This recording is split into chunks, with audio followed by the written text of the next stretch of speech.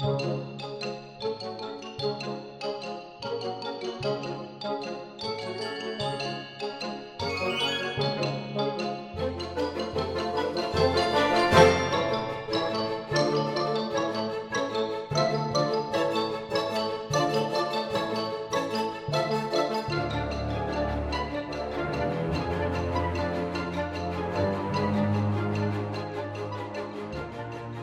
guys, welcome back to another episode of Elevensies. This time, I, Will, am joined by my co-host this week, Luke, who you may or may not have heard on my book podcast before, or may have seen participating in the Lord of the Rings group at large. I'm proud to say this is the first episode going up that wasn't recorded like a year ago that I'm sitting on. We're gonna change up that release order a little bit so things are a little fresher. So this is the second attempt from Luke. We tried this about a year ago. So let's try and give it another shot and see if it works. Hey everybody. On the Discord, my name is LDub, so you can put a name with the voice at least. Hey, there we go. I always forget I'm the resident curmudgeon, always posting about literary works nobody seems to care about in the books channel of the Discord. Yeah, and hating on George R. R. Martin. He's not busy with that. He doesn't come up much in the Discord, thankfully. Yeah, no, that's why I was clarifying, because they probably you do that in the Thrones discussions are involved in. So, well, what are we here to chat about today? We've only got 11 minutes, so we should probably get it moving. Well, you had mentioned that I was a former pretty active member of the Game of Thrones community, but much less so nowadays. I really only do Gen Con now, and part of what my idea for this podcast would be was to talk about the transition from a competitive type game to a cooperative game, and the benefits that I found from sort of dropping the competitive game from my repertoire and really devoting myself to the solo / cooperative mode. Mm-hmm. So the first one that I really wanted to hit on is that there was like the feel bad moments at big events or even small events are just like not that fun in a competitive game. And in a cooperative game, there aren't as many of those, except if you play Assault on Dol Guldur for the first time and you're not prepared for it. Yeah, well, I was going to say, are there actually less?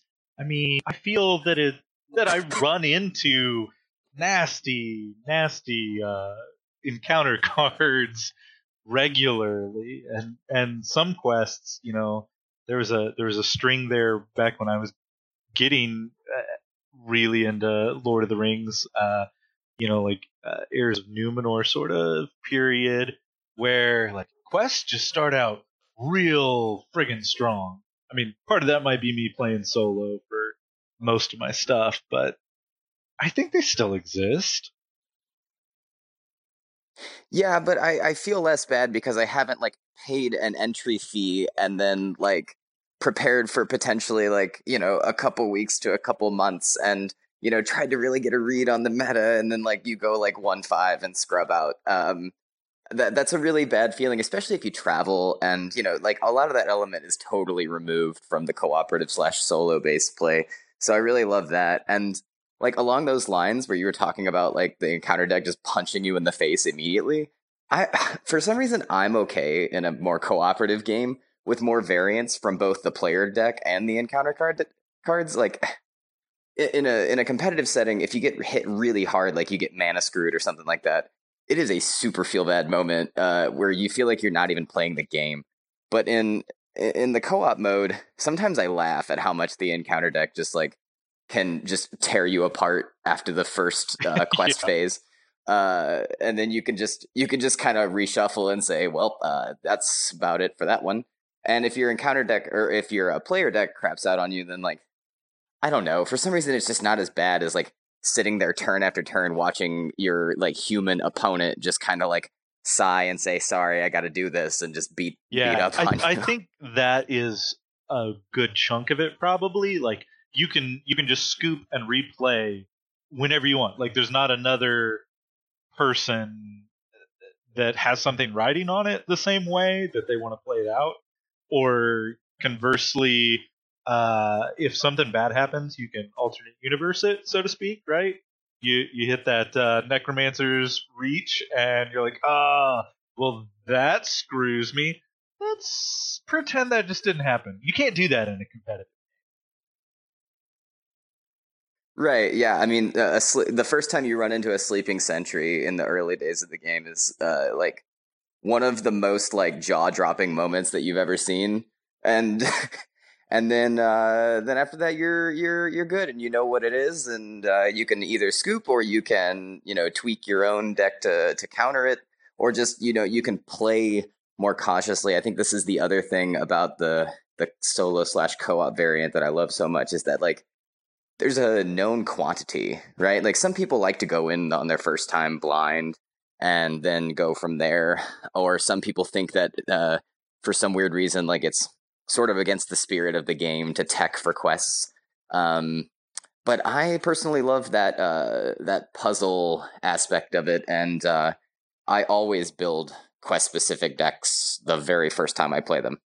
Interesting. That's actually not something I do. I mean, I don't necessarily have dreams of the one deck, so to speak. But I generally try to just build what I enjoy in Lord of the Rings. And yeah, I may make tweaks here and there, like as I discover different aspects of a deck I enjoy that I want to push more, or new cards come out or something. But I don't usually wind up just teching for quests. So, interesting. Yeah, I like that component of it because, I mentioned earlier about like the preparation for competitive events. You're talking with your friends, you're trying to predict what, the most powerful decks are going to be and how represented they're going to be. And, if you get past the Swiss, what's the cut look like? And you're fiddling with proactive versus reactive cards in your deck.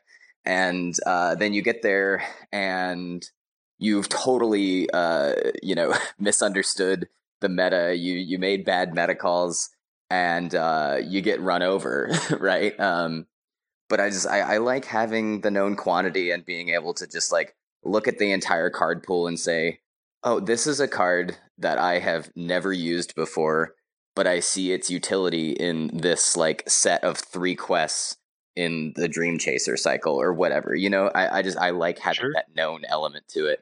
So that was definitely something that drew me into the solo variant in particular. Nice. I can totally see that. What are some of the other bullet points that you had marked down?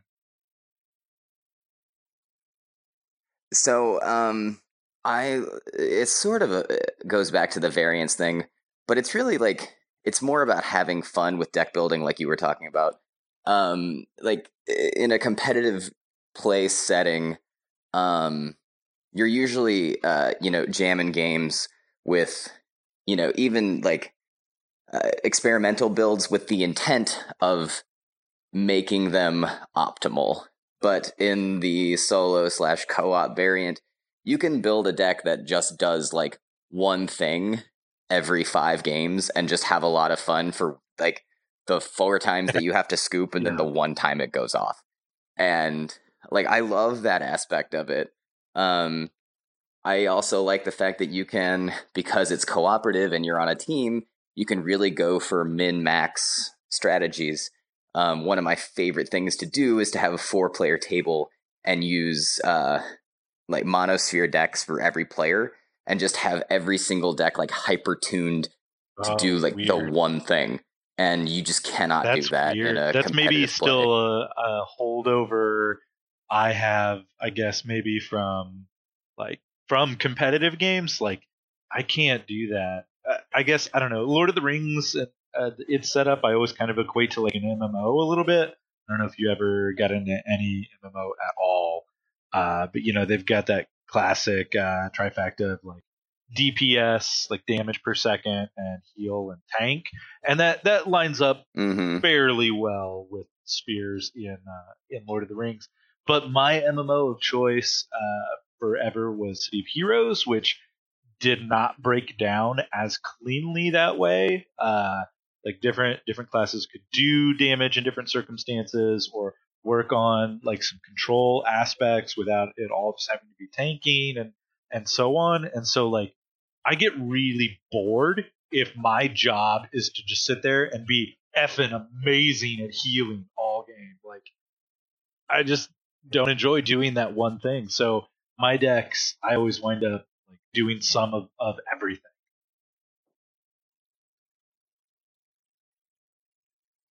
Yeah, I mean, I tend to do that for solo or two-handed play, but I think it's really goofy to bring like that mono-lore victory display sort of a counter manipulation deck to a table, which like in a competitive variant, like that's sort of the equivalent of something like a mill deck, right? Like it does something really funky and can like totally break a game open, but it doesn't necessarily mean that it's always going to do its job. I don't know. That's part of the reason why I like Lord of the Rings so much, is that you can sort of be okay with spending less time Yeah.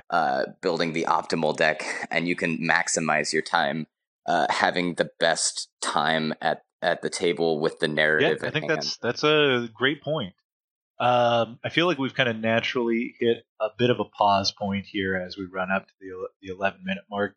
Though I bet you probably still have some bullet points marked down. So how about we table the rest of those? And I think this is a rich topic in general to mine and come back to for some comparison and contrast in the future. Yeah, that sounds great. And hopefully I'll be able to do the white book again here soon. I've Prepping actually for been Gen playing the Con. game.